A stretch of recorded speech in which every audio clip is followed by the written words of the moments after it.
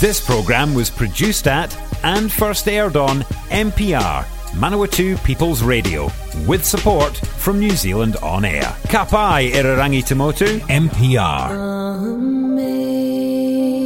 Amazing grace, how sweet the sound that saved a wretch like me.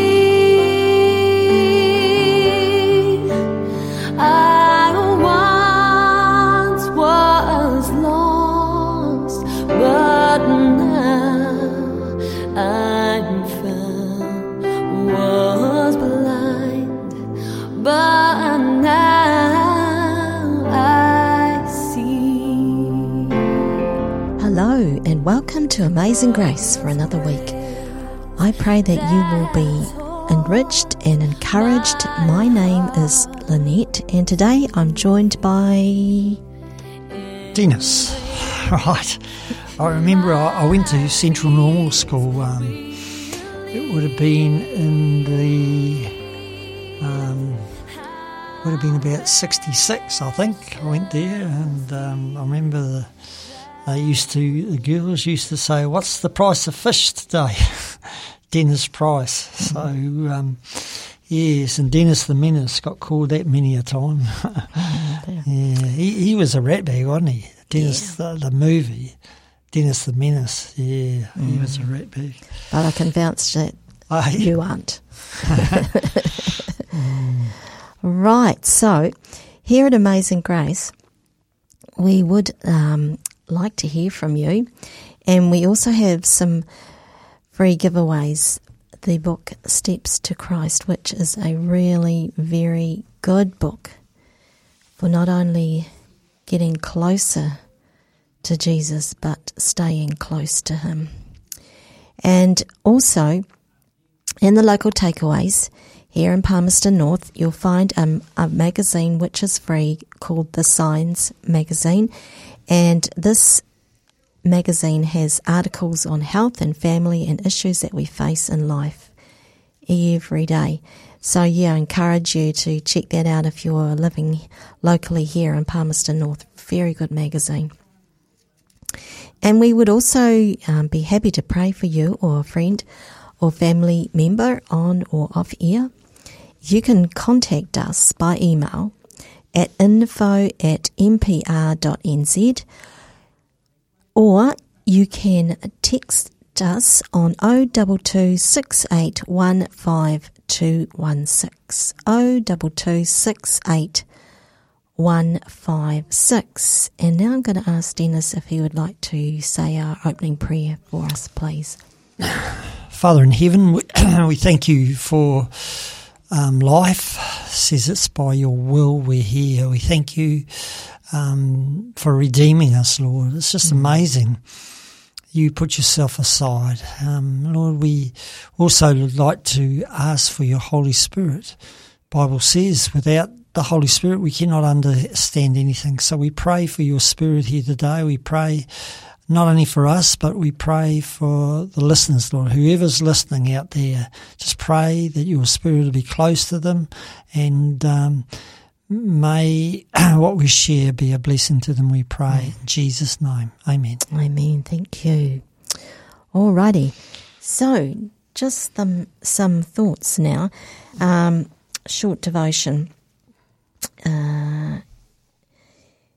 So this is taken from Matthew 16, verse 18, and the setting is that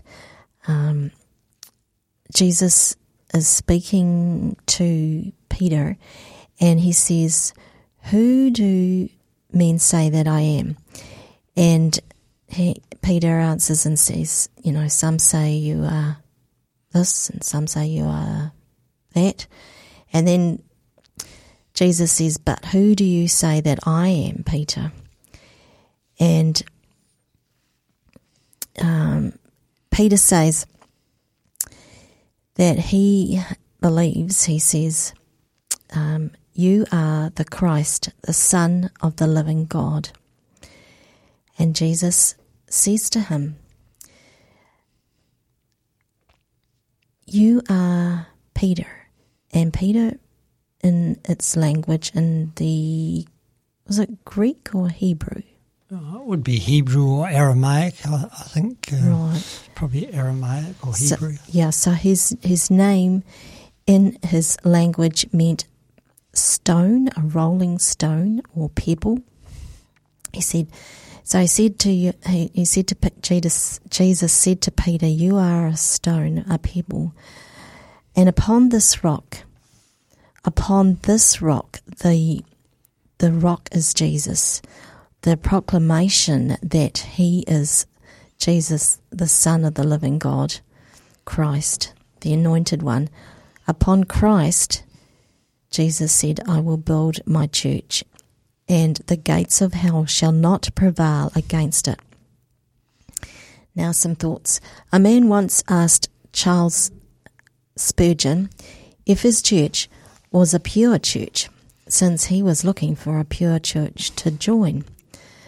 The great preacher said that he was not sure about his church. He knew there were many good people in it and some truly Christian people, but he added that there might be a Judas in it, as there was in Christ's first church.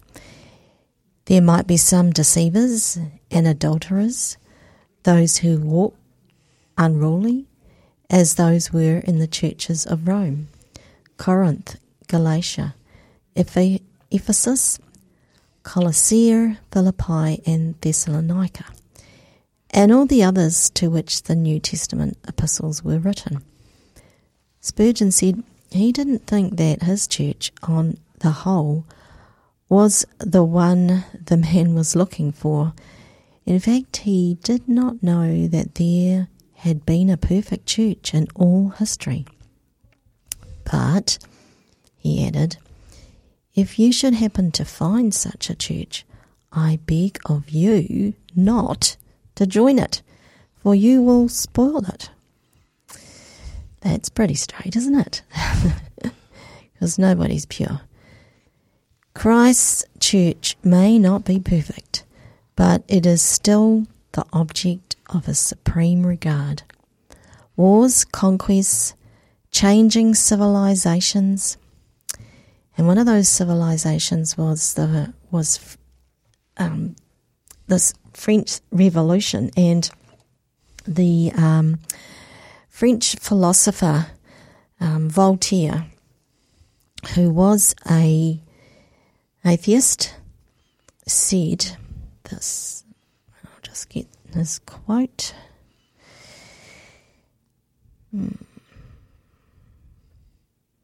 He said,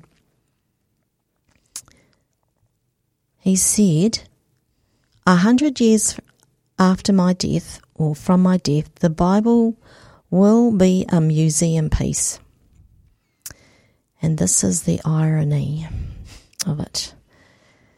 100 years after his death, the French Bible Society set up its headquarters in Voltaire's old home in Paris. So the only thing that's actually gone into history is the French philosopher Voltaire out of this statement, whereas the Bible, the church, lives on. And well, it's interesting too, because the Bible has always been the bestseller, and over 100 million copies every year are sold or produced. Isn't that amazing? Just growing from strength to strength. So wars, conquests, changing civilizations have rolled over the world, but the church still stands. The Bible still stands. Why? Because her foundation is immovable. For other foundation can no man lay than that it is laid, than that is laid, which is Christ Jesus. That's 1 Corinthians 3:11. Is the church important? If it were not, Christ never would have founded it. He promised that the gates of hell should never prevail against it. Remember, the Lord added to the church such as were being saved. Acts 2:47. The New Testament knows nothing of unattached Christians, said Archibald M. Hunter. So, New Testament times, the Christians were definitely attached to each other in a group, and that was what was called the church, a group of believers in Jesus. Meditation, prayer. Okay, let's pray together. But as for me, I will come into your house in the multitude of thy mercy. In Jesus' name, amen. Can I just say, we have been over the East Coast beach for a few days, then we went up into the bush. And on the beach, I met this guy. He was living over in Australia, working in the mines over there. He was a rigger and single guy. And I shared with him about how I became a Christian. My father was an alcoholic, and anyhow, I was encouraging him to believe. And he said to me, he says, I know a number of Christians, and they don't live up to what they're saying, you know. And the thought is, why miss out in heaven because someone else is not living up to it? You know, the Bible is true. There is a God. There is a heaven to win and a hell to lose, you know. And so, no matter what shape the church is in, there is a good God, and we keep our eyes on him. And what is that saying? 1 look at the wound, 10 at the physician. Mm. So, that's just a few thoughts there. Yeah. And Jesus is that physician. And we're the ones with all the wounds, the scars and the faults and sins. But he came to save us. He came to rescue us. And that's what we're going to listen to now. He's our rescuer. He's our rescuer. We are free from sin forevermore. Oh, how sweet the sound. Oh, how grace abounds. We will praise the Lord, our rescuer. There is good news for the captive, good news for the shamed. There is good news for the one who walked away. There is good news for the doubter, the one religion failed. For the good Lord has come to seek and save. He's our rescuer. He's our rescuer. We are free from sin forevermore. Oh, how sweet the sound. Oh, how grace abounds. We will praise the Lord, our rescuer. He is beauty for the blind man, riches for the poor. He is friendship for the world ignores. He is pasture for the weary, rest for those who strive. Oh, the good Lord is the way, the truth, the life.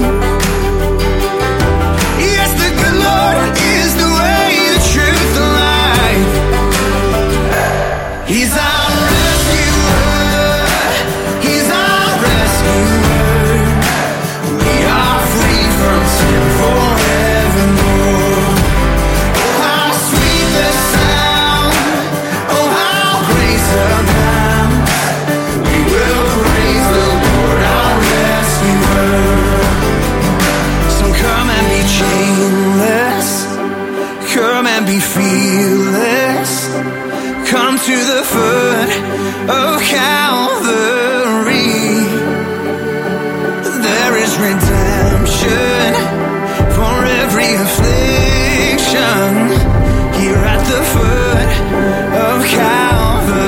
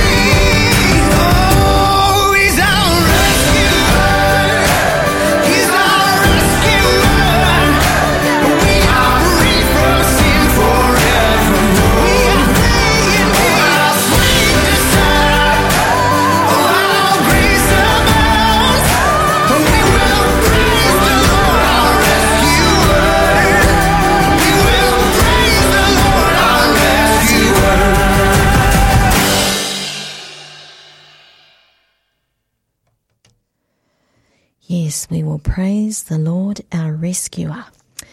So now we're going to do our health tip section, and carrying on from what I was sharing last time about the circumception rhythm. What's that, you say? Okay, so this is coming from the book Live More Happy, Dr. Darren Morton, and the circumception rhythm is one of the rhythms of life that it's been found that humans benefit from, and that rhythm is the weekly 7-day cycle. So Dr. Morton's been giving evidence, and I remember last time how they'd found evidence that death rates, they studied Jews for over a 10-year period, and they found that death rates dipped on their Sabbath, on Saturday, their holy day. And so now we're going to have a look at another big study, a massive study, in fact, involving more than 250,000 people. And it was looking at the circumception effects, or the weekly cycle rhythm, on mood. Okay, so it's well documented. In this study of 250,000 people from let's see, from where? From the United States, the researchers found that people experienced the most positive feelings on Friday, Saturday, and Sunday, and the least negative feelings on Saturday and Sunday. It seems that Saturday is the cheeriest day of the week. Another study found that people's concern about their health, indicated by the number of recorded internet searches on related topics, fluctuates in a circumception manner. As we saw earlier, one of the biggest causes of stress reported by people related to their health and what they should be doing that they are not doing. So that's one of the biggest issues that causes them stress, that they know about their health, but they know they're not doing what they should be. It seems we are geared to need a stress-free day once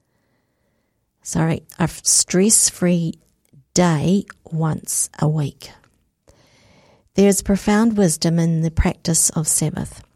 In the 1960s and 1970s, economists forecast that by the beginning of the 21st century, technological breakthroughs would allow us to work only a few hours a week, and our main problem would be deciding what to do with all our leisure time. Instead, we are working longer and longer hours, and it's taking its toll on every aspect of our lives. The principle of Sabbath offers an antidote to this ever-quickening pace of life and the stress, anxiety, depression, and burnout it leaves in its wake. It offers a rest we so desperately need, which can revitalize our physical, emotional, social, and spiritual well-being. The practice of Sabbath, Dr. Morton says, has always been an integral part of my life. Honestly, I don't know how people get by without it. Some people claim that they wouldn't get through all they need to do if they took one day out from work each week. But I have discovered that having a day off each week makes me more productive. It seems counterintuitive, but time out rejuvenates and can provide clarity we would not otherwise have. To borrow an analogy from Stephen Covey, author of The 7 Habits of Highly Effective People, it is like taking time to sharpen the saw. Trying to cut through life with a blunt blade is unproductive. Taking time out to sharpen the saw can allow us to achieve more in less time. Even in my busiest periods, the doctor says, of life, I have always prioritized one day out in 7. I don't check emails or open my laptop. I endeavour to make it a digital Sabbath, and I don't feel guilty about it. It is my experience that practicing Sabbath enhances my work, but more importantly, it enhances every aspect of my life, my relationships, my health, and my happiness. So, putting it into action. Number 1, LOL. Laugh out loud. Seek out something that tickles your funny bone and causes you to laugh. 2, sit in silence. Take 15 minutes each day to sit in silence and be mindful. And 3, rest day. Take a day off. Don't even think about work, and make it a digital Sabbath by giving all your digital devices a rest too. So that's the end of that chapter. Rest well. De-stress. Unwind. De-stress. And that's our health tip for this week. So now we're going to have another song, and it's called Counting Your Blessings, which is really part of that whole concept of being healthy. It's thinking positively. It's actually appreciation goes such a long way, doesn't it? So here it comes.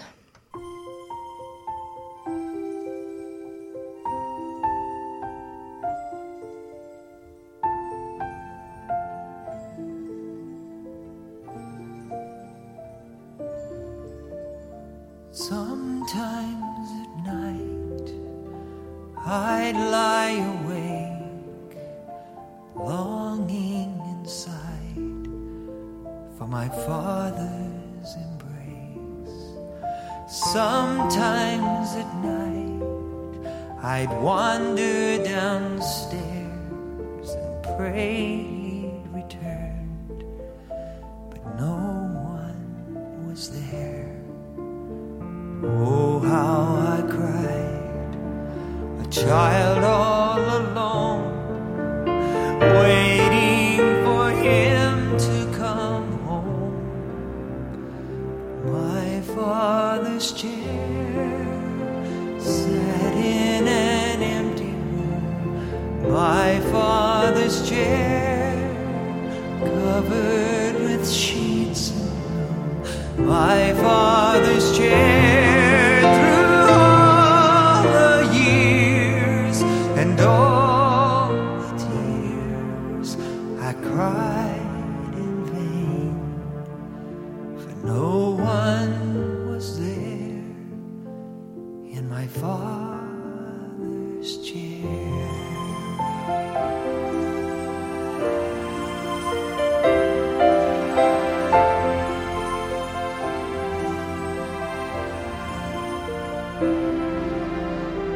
Sometimes at night I sit all alone, drifting asleep in a chair of my own, when sweet sleepy eyes peer down from the hall, frightened by dreams I cannot recall, holding them close, calming their fears, praying they always will say, my Father's chair sits in a loving room.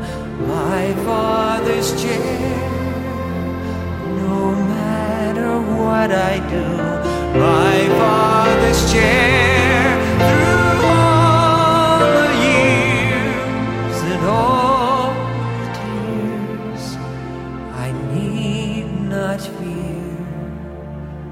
Love's always there in my Father's chair.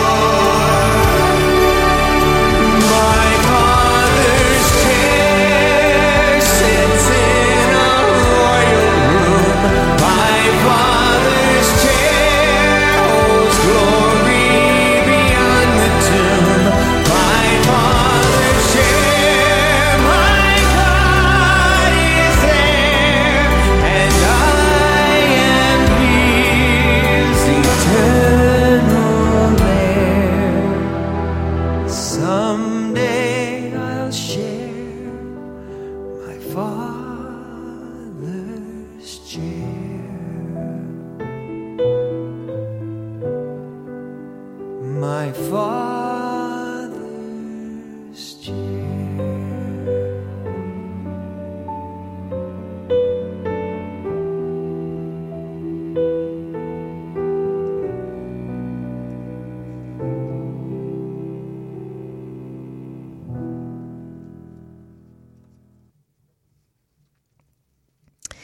Yes, my father's chair. So my apologies. I actually gave you the lead into the song that's coming next. But, yeah, that song was written. Is it right, Dennis, that he wrote that song when he was 15, David Meese? Or No, he wrote We Are the Reason. Okay. But, however, David Meese, what he's kind of given his story in a all around my father's chair. And he's singing about he had a terrible relationship with his father. His father had even held a gun up to his head and told him he was hopeless, and he couldn't. Sorry. What were you going to say? Oh, yeah, it's the last time he ever saw his father. Mm-hmm. He hated his father for years. Yeah. But God was allowing him to work through that whole process, and then he's thinking about how his own children now can come to him like he couldn't go to his father when he was upset. He has a chair he sits in and they come to him, and then he ultimately thinks of how we all have a father, and that's God, and that he sits in his chair, the throne, and we can approach him at any time because of his great love for us. Yes, we were in Christchurch many years ago, or a few years ago, and David Meese was there, and he told his story, and there's actually a CD that you can get that tells the story, and at the end of the story he sings that song, In My Father's Chair, and there's 3 parts to it. Yeah, it's really worth listening to. Righty-ho, so now it's your turn, isn't it, Dennis? We're carrying on about looking at the Bible in depth and the end of the world crisis. Final crisis. How are we going for time? Because we've got to have a break, don't we? Yes, we do. We should have a break right now. If you're enjoying this podcast in Manawatu, you could make your very own, just like this one. MPR exists to help people like you tell your story or share your passion on air and online. Check out mpr.nz for more information.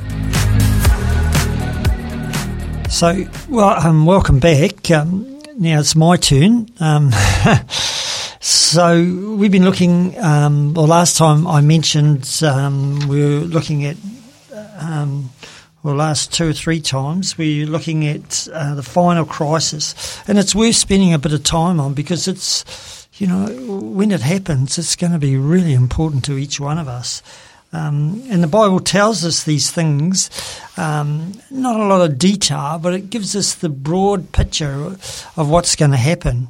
And like I mentioned, that Revelation 13 and 14 is the final crisis, and after this crisis there is the harvest.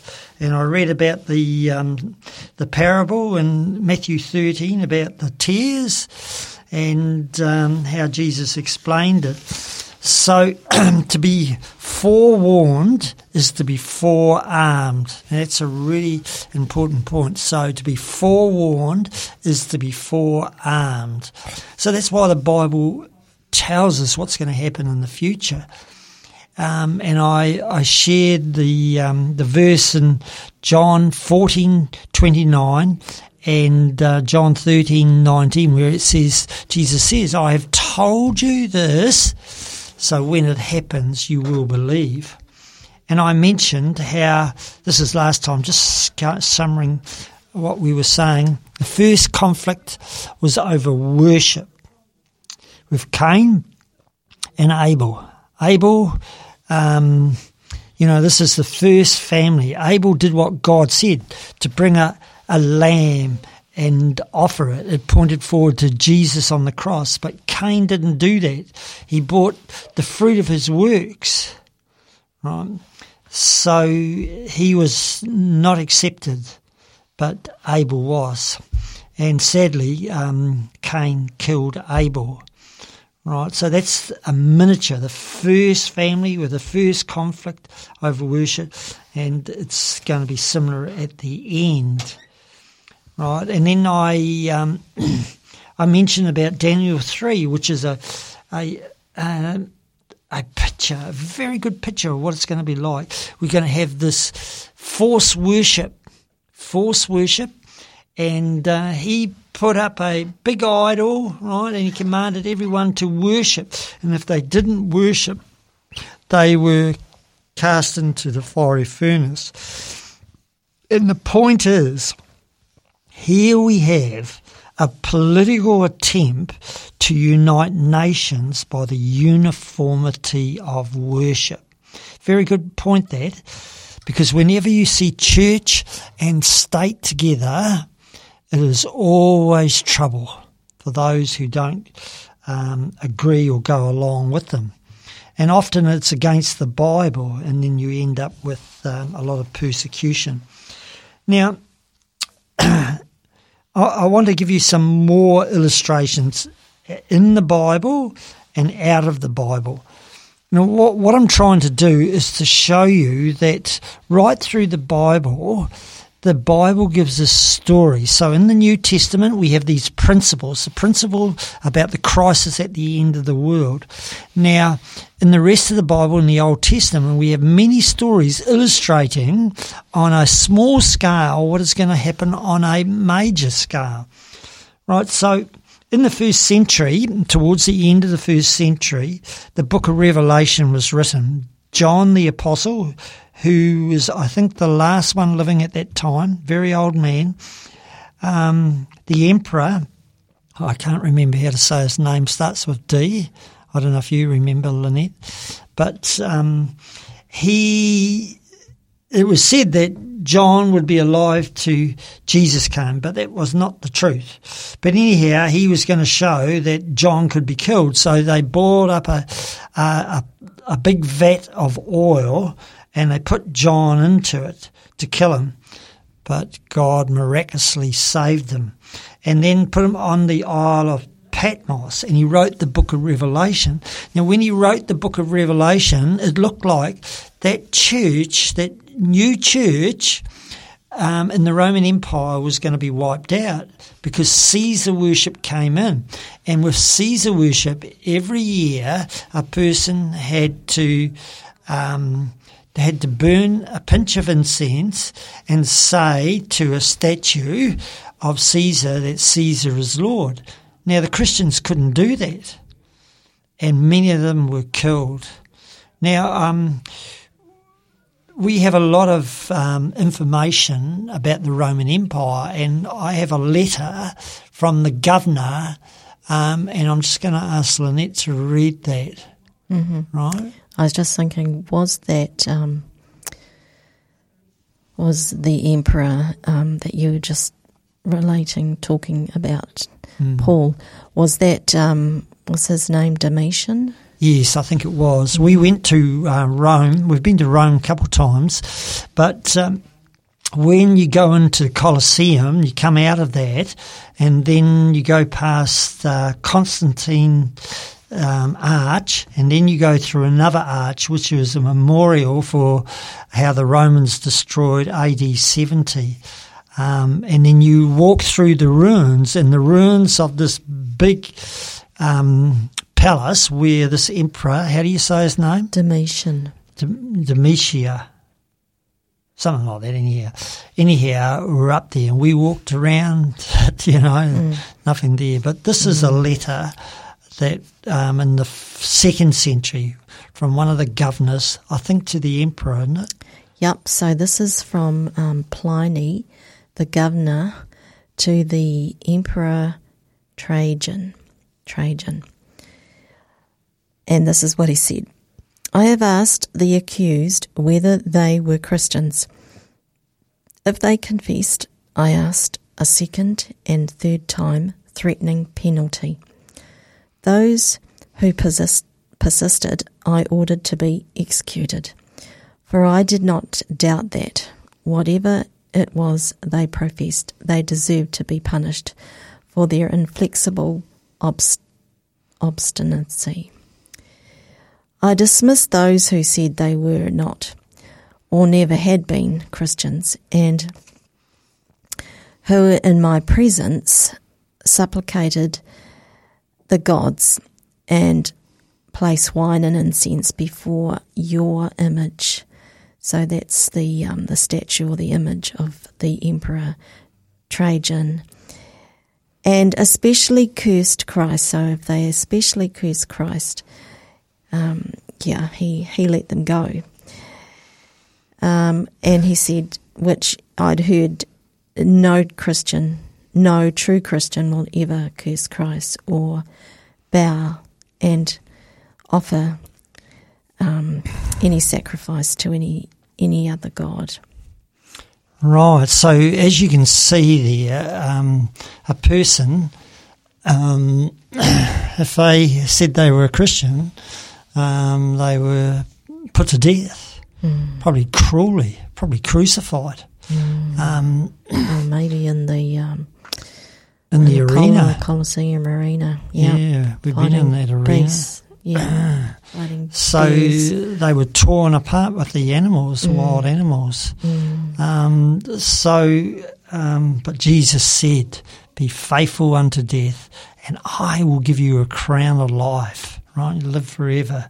So, that's a challenge. Will you accept Christ and trust Him to give you the strength to do it? Now, another example is if you read the Fox Book of Martyrs, now especially the time just after Henry VIII, his daughter Mary, she came to power. So most people know, if they know anything about Henry VIII, he wanted to divorce his wife, and the Catholic Church said, no, you can't do that. So he chucked the Catholic Church out and he started the Church of England. Right, now after him, I think there was Edward, and then after him, Mary. They call her Bloody Mary. So she wanted to turn the church in England back to the Catholic Church, and she thought if she got rid of about 1,000 people, she could do it. So now, that's why she's called Bloody Mary. Yeah, so it's she not burnt a swear word. It's because she caused the blood of so many people. Yeah. So she killed about 300, I think, burnt them alive. And there's some amazing stories of the courage of those people. It's, I've read it, how people went to their death to be burnt alive, and they went singing. They like going to a feast. God gave them the courage, and there's some amazing stories. But, for instance, in London, if you didn't go to the Mass, you were in trouble. Or if you were reading the Bible, remember where was it? Brentwood, and this young boy, 19, was caught reading the Bible, and they ended up burning him in front of his parents. Mm-hmm. So, these things have happened in the past, and what the Bible says. Now, an example in the Bible where false religion has been forced upon people, because this is what's coming, and anyhow, I'll just read it. This is from 1 Kings, and chapter 12 and verse 26 onwards, and it says here, and Jeroboam said in his heart, so the kingdom of Israel, or the Jews, was one kingdom, and after Solomon, Solomon's son, and then he had 2 tribes, and there was 10 tribes for Israel. Right, so the kingdom was divided, and Jeroboam was the first king, and this is what it says here. And Jeroboam said in his heart, right? He said in his heart, in his mind, now the kingdom may be returned to the house of David. If these people go up to offer sacrifices in the house of the Lord at Jerusalem, then the heart of this people will turn back to their Lord and will kill me and go back to Rehoboam, the king of Judah. Therefore, the king asked advice, and they made 2 calves of gold and said to the people, it is too much for you to go up to Jerusalem. Here are your gods, O Israel, which brought you up out of the land of Egypt. And he set one up at Bethel and the other he put in Dan, right? So let me just read what God said to him because of this, right? So he thought the way to keep the people from turning away from him and the kingdom of Israel was to set up worship. And this is what God said to Jeroboam. The prophet's actually speaking to Jeroboam's wife. And this is 1 Kings 14, verse 7 on. Go tell Jeroboam, thus says the Lord, the God of Israel, because I exalted you from among the people and made you ruler over my people Israel, I tore the kingdom away from the house of David and I gave it to you. Yet you have not been like my servant David, who kept my commandments and who followed me with all his heart to do only what is right in my eyes. But you have done more evil than all who were before you, for you have gone and made yourself gods and moulded images and provoked me to anger and cast me behind your back. Therefore, behold, I will bring disaster on the house of Jeroboam, and I will cut off from Jerusalem every male in Israel, bond and free, and I will take away the remnant of the house of Rehoboam, as one takes away refuge unto its God. The dogs will eat whatever belongs to Jeroboam, and die in the city, and the birds of the air shall eat whoever dies in the field, for the Lord has spoken. So that's pretty strong language. So God was really upset with Jeroboam doing that, setting up idols, false worship. So he was setting up false worship and telling the people to do it. So that's what's going to happen. False worship is going to be enforced upon people. Now I have I've got a card. I write all sorts of things on cards because over the years I've learnt a few things, just a few things. Now, for instance, Jeroboam, he thought worship was the key to keep the people. Now, Lynette, I just want you to read here. That's Micah 6:16, and we're reading from the New Century Version. Can you read that, please? Mm-hmm.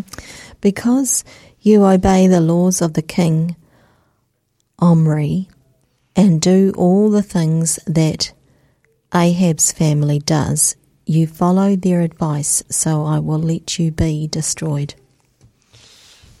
Right. Isn't that interesting? That's an interesting verse. Because you obey the laws of the king and do all the things that Ahab's family does and follow their advice, so I will let you be destroyed. So the time is coming when false worship is going to be forced upon us, right? Not according to the Bible. And it's going to be a death threat, right? You won't be able to buy and sell to start with, and then it's going to be a death threat. This is going to be the same principle of these stories that I've been sharing. And we are to obey God and not man, right? To obey God and not man. It's an amazing amount of stories there. But anyhow, we should have a break, I think. And time runs away on this program. It sure does. Okay, so actually right now we only have less than 10 minutes till the end. And we're having this song, Count Your Blessings. Yes, now we're going to have the song. And it's a good song. We need to do that. The Bible tells us to do that. Yeah.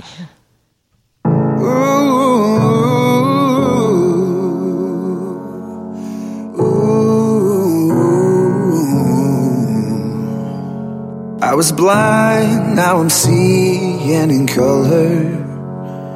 I was dead, now I'm living forever. I had failed, but you were my redeemer. I've been blessed beyond all measure. I was lost, now I'm found by the Father. I've been changed from a ruin to treasure. I've been given a hope and a future. I've been blessed beyond all measure. I am counting every blessing, counting every blessing, letting go and trusting when I cannot see. I am counting every blessing, counting every blessing. Surely every season you are good to me. Oh, you are good to me. Oh, you are good to me. You were there in the valley of shadows. You were there in the depth of my sorrows. You're my strength, my hope for tomorrow. I've been blessed beyond all measure. I am counting every blessing, counting every blessing, letting go and trusting when I cannot see. I am counting every blessing, counting every blessing. Surely every season you are good to me. Oh, you are good to me. Oh, you are good to me. Surely your goodness pursues me. Surely your heart is still for me. I will remember your mercies all my days, through every storm and gale. I am counting every blessing, counting every blessing, letting go and trusting when I cannot see. I am counting every blessing, counting every blessing. Surely every season you are good to me. Right, we back. It's a wonderful song, Count All Your Blessings. Man, it's a secret in life. You know, you hear so many people complain, and I guess all of us have complained at times, but really that is the secret. If you read Deuteronomy 26 and verse 11, that's what it says. You know, thank God for all the good things that He's given you. And it's a good philosophy.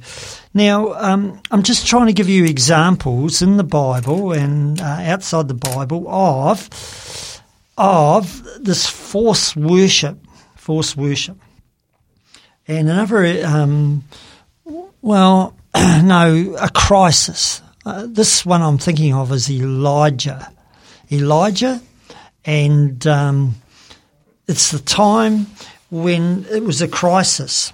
And they came to Mount Carmel, and you had all the prophets of Baal. There was something like 900 prophets, and they had this contest, you know.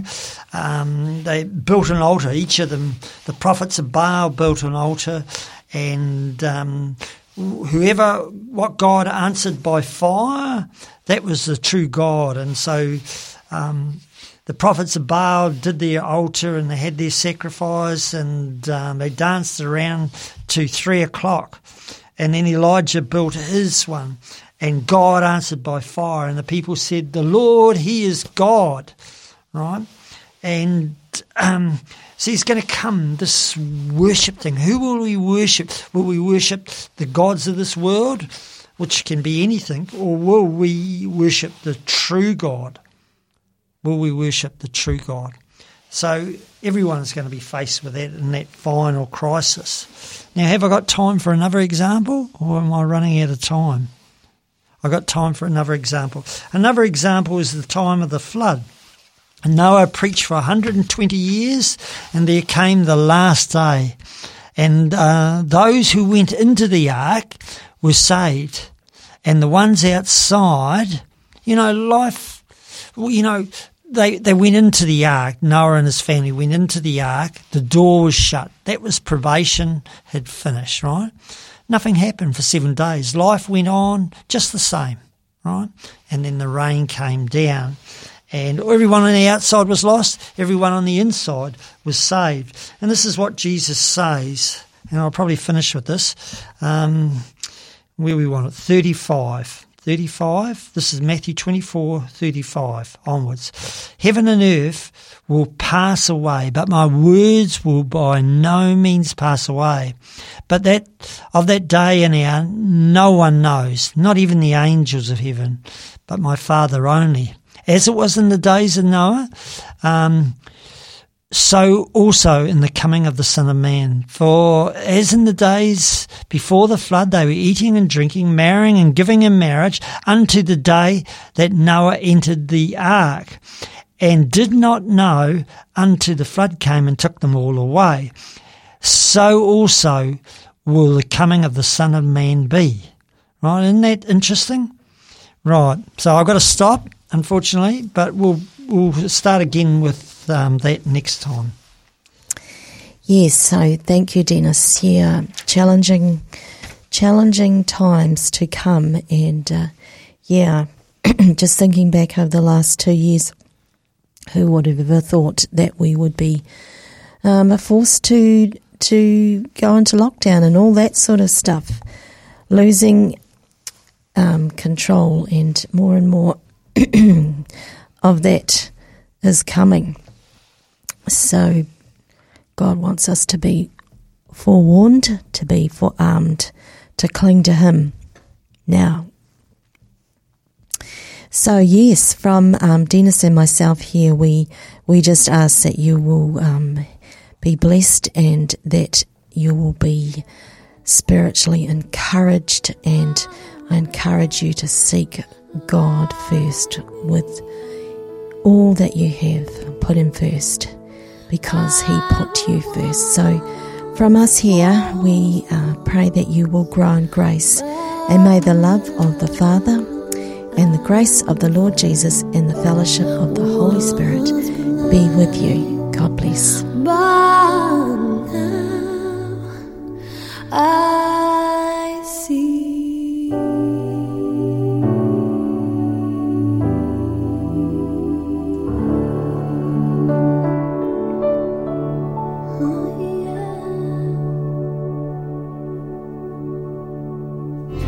If you enjoy this MPR podcast, please consider subscribing. Our podcasts are available on all major podcasting platforms: Apple Podcasts, Google Podcasts and Spotify, as well as the accessmedia.nz app. Support this show and others like it by giving a donation. For more information, go to www.mpr.nz/donate.